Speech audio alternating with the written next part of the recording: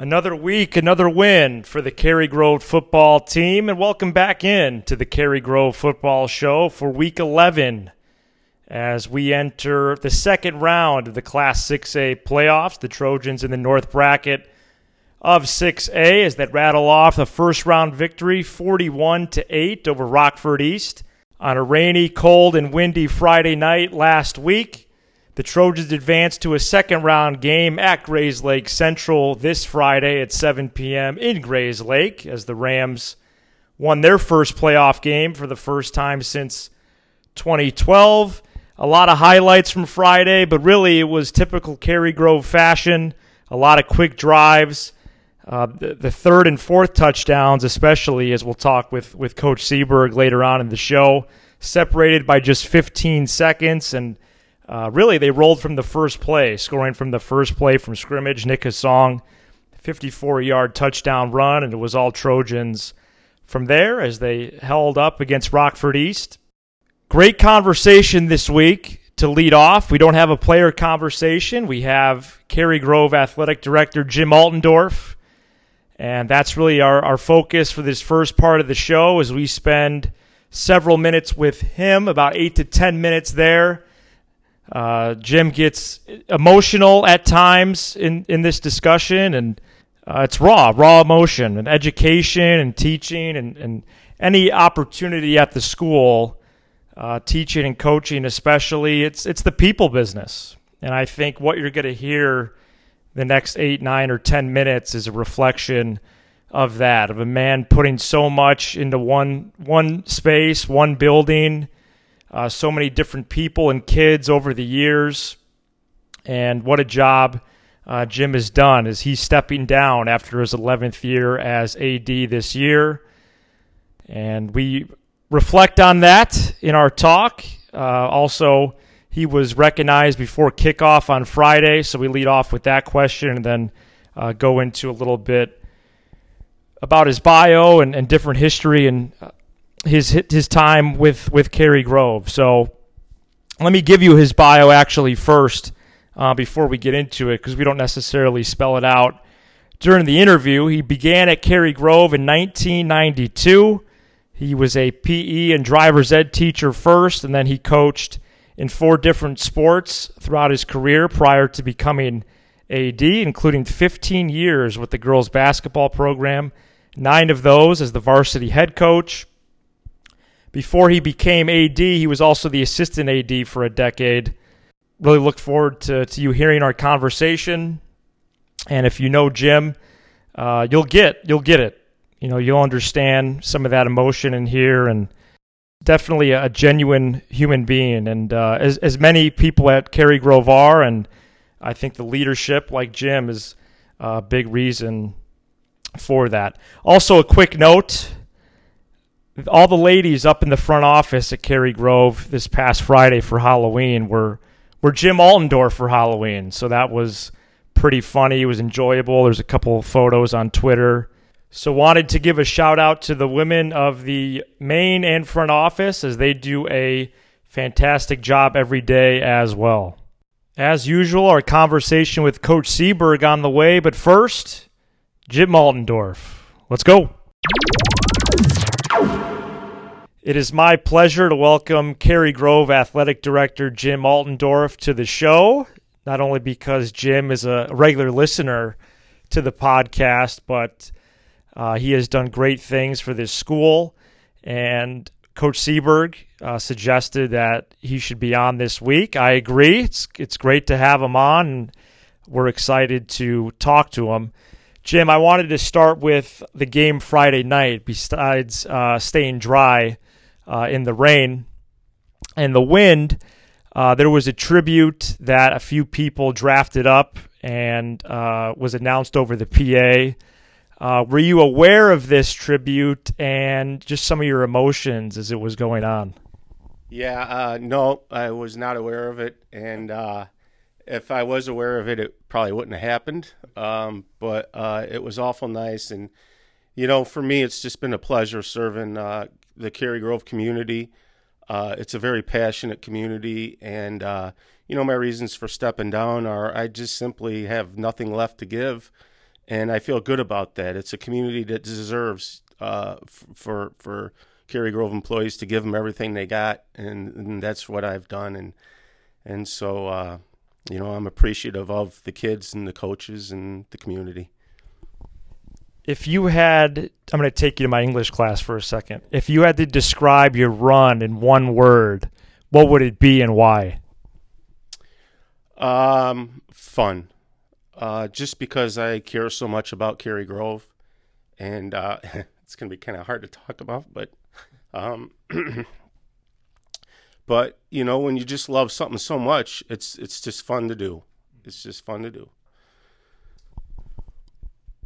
You had we were talking a little bit off mic before we pressed record, and you were going into the story of how you got the job and you've been a Trojan since 1992, and kind of the rest is really literally history.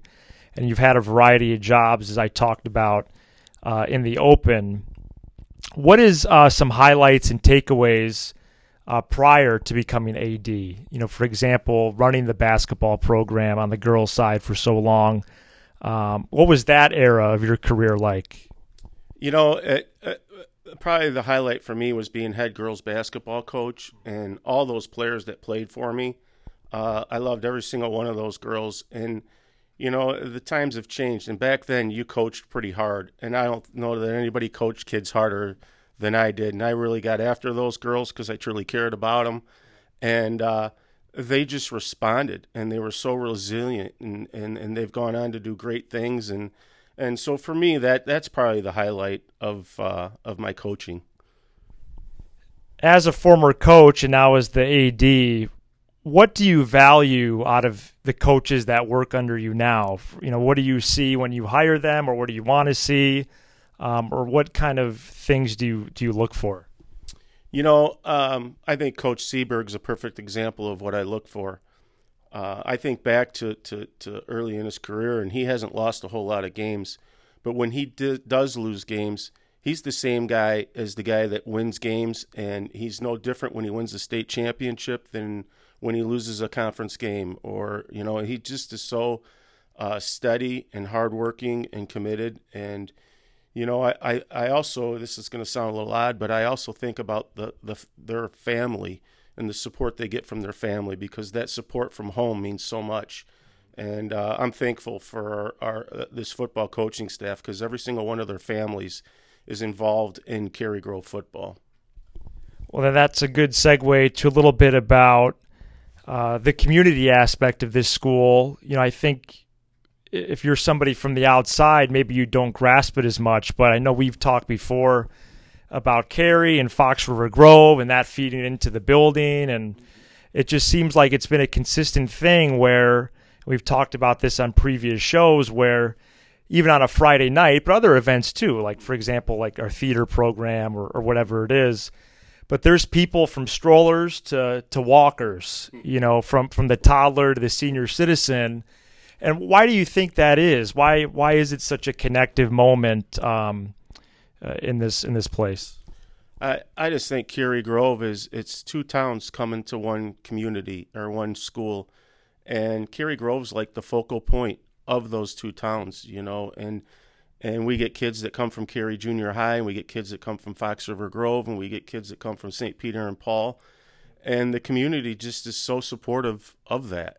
And that's really just it's that simple. It's just such a strong community that has a strong desire to provide for kids with athletics and with extracurriculars and plays and all those things. And it's a community that also they want well-balanced kids. We have kids that are involved in football and the musicals, and it's just an awesome thing, and we work together, and I think the community sees us work together. The kids see us work together, and it just becomes this thing that festers within the community, and everybody responds. In terms of the day-to-day operations, what have been some highlights from that and or some things that you will miss?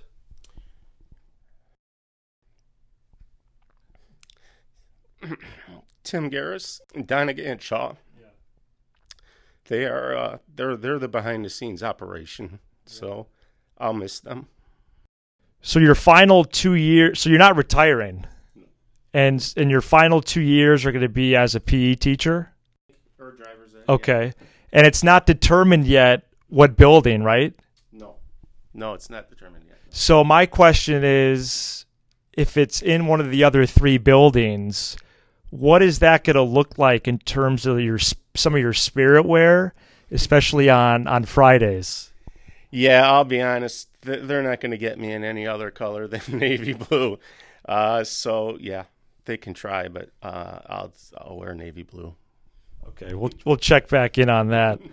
I think my final thing, Jim, before we wrap up, unless there's anything else that you wanted to go over, but this 2021 team, 10-0, second round game this week. How fun is it to be a fan this year? And what do you see in possibly the last few weeks of the fall here? I sure hope we can make the run. And for me, this team is so unique in that typically our Cary-Grove teams are very disciplined in terms of we get 3 yards at a time, 4 yards at a time, 5 yards at a time. And this team this year has so much speed that the yards are coming in 30 and 40-yard chunks as opposed to past seasons where we just had to be so disciplined with everything we do. And these guys are equally as disciplined. They're just able to get big runs and big plays, and it's been so exciting, and so hopefully we can keep it going. But this is the time when things start getting difficult. Round 2, the quarterfinals, all the teams that are left are good at this point. So we'll see how it plays out. But I just appreciate the approach our kids take, the sportsmanship that they show, and the way that they approach practice every day. I couldn't be more proud of our kids and our coaches because they're just a one-day-at-a-time group, and they know how – but in doing so, that's what gets you to the quarterfinals and the semifinals and the state finals. And I'm just looking forward to watching the show. Week 11 of the high school football season. And as always, we have our Coach Seaburg segment. And besides battling the rain on Friday and practically having to build an ark, it was rainy all week last week. What were your takeaways from the Friday night win as we open up the 2021 postseason? Well, we talked with the guys a lot about momentum and how that factors into the game and how we want to take the momentum. And, I think we did a great job of that in the first game with our defense holding them and stopping a fake punt and then getting a quick score. And the wind was really a factor in that first half also. It was really howling out of the north, so we were able to pin them back and get some stops and get some turnovers and just really never let them get into the game. And I think our kids did a great job of executing, and we're happy we're into the second round now. It was another Cary-Grove dominant offensively game. The first 4 touchdowns, the plays per drive were 1, 4, 4, and 1, and scores were separated by 3:04, 3:20, and then 15 seconds, all of 15 seconds. What has it been about this offense to work so quickly but also put points on the board that fast? I'd have to say our speed is probably the number one factor. We've got real explosive players at all 4 of the positions in the backfield. And once those guys get into the open field, with guys that maybe were a little bit slower, you may not see those long extended runs. And so I think that's probably the number one thing right now is our speed. And then, in terms of Nick breaking off some long runs, I think it helps with our offensive line getting off the ball real well and getting great push. And then our backs, once they get going, just keep going. The defensive starters, again, pitched a shutout, gave up no points. What have you seen from them to remain as good as they have been, especially with a few new guys in the rotation or still guys really finding their way, and yet they've really held serve, and they're going to have to step up in the playoffs. So to see that in week 1 was probably pretty encouraging. Yeah, really, it's the same thing. It's our team speed on defense. Our guys up front, for the most part, aren't overly big size-wise, but just get to the ball and are aggressive and tackle well. And we've really had some guys improve throughout the year too. And so now as the season's progressed, those guys are really starting to play with more confidence.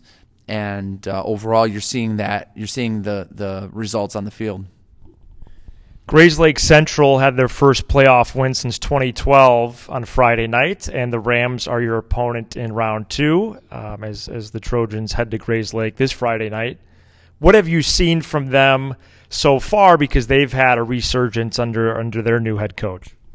Yeah, they've really had a great year. They've found ways to win. They have guys who are very competitive. You can see on film, and they really kind of stick to their game plan and do what they want to do, and they're very good at that. They've got some athletes in key spots. They have a lot of good size up front and play physical. So definitely a challenge for us in terms of trying to stop what they do, and then in turn us trying to do what we do. Okay, we're going to rewind the tape again into the previous playoff history, and I guess depending on the year, it's either a VHS or maybe a DVD. But previous second round memories and or highlights, as that's the spot we're in this year. Well, my memory basically starts in 2004 because I got here in 2001. I've heard about some of the other playoff games from the previous years, but all of my recollections start back then. So I remember in 2004 in our second round, we played Belvedere at home. It was a very physical game. Both teams ran the ball a lot. Belvedere at that time was still running the option like us, and I know that one was a real close game. I think it was a one-touchdown game. I know in 2009, what was significant about that game was we played Highland Park, but we played it at Lake Forest High School because Highland Park at that time did not have turf, and it was a really rainy fall, and their field was torn up. And so we were able to play the game at Lake Forest, but the weather was very hot. It was so hot that we went back and looked at the records because, sometimes your perception of history changes over time, and it felt like it was 80, 85 degrees, but I think it was actually like low 70s. But it was still very warm, especially since we're going to have some cold weather this week. But very good game in 2009. 2012, we played St. Pat's in the second round, and St. Pat's was coming out of the Catholic League, had some really talented players, and I just remember that game was a game where we really executed very well on both sides, got a lot of turnovers on defense, scored on offense, and had a great game. And then, even though we came up a little short in 2017, we played Prairie Ridge here that year, and in a similar weather as the previous game, wet, rainy, muddy, and lost a close one to them. And so the second round games that we've had in the past have really proven to be some pretty good games. And just thinking more in 2014, we played St. Charles North, had a real physical game with them, very similar to this year where we hadn't really played a real close game, and in 2014 I think we played our starters for most of the game in that second round. So everybody plays hard in the playoffs. That's one thing we've talked about with the team is everyone plays hard. Everyone is going to fight to the end, and you're going to get the best effort that's out there in guys. And so as the rounds move forward, you start to see that. And so we'll definitely be ready for this week. Thanks to Mr. Altendorf and Coach Seaburg for their time.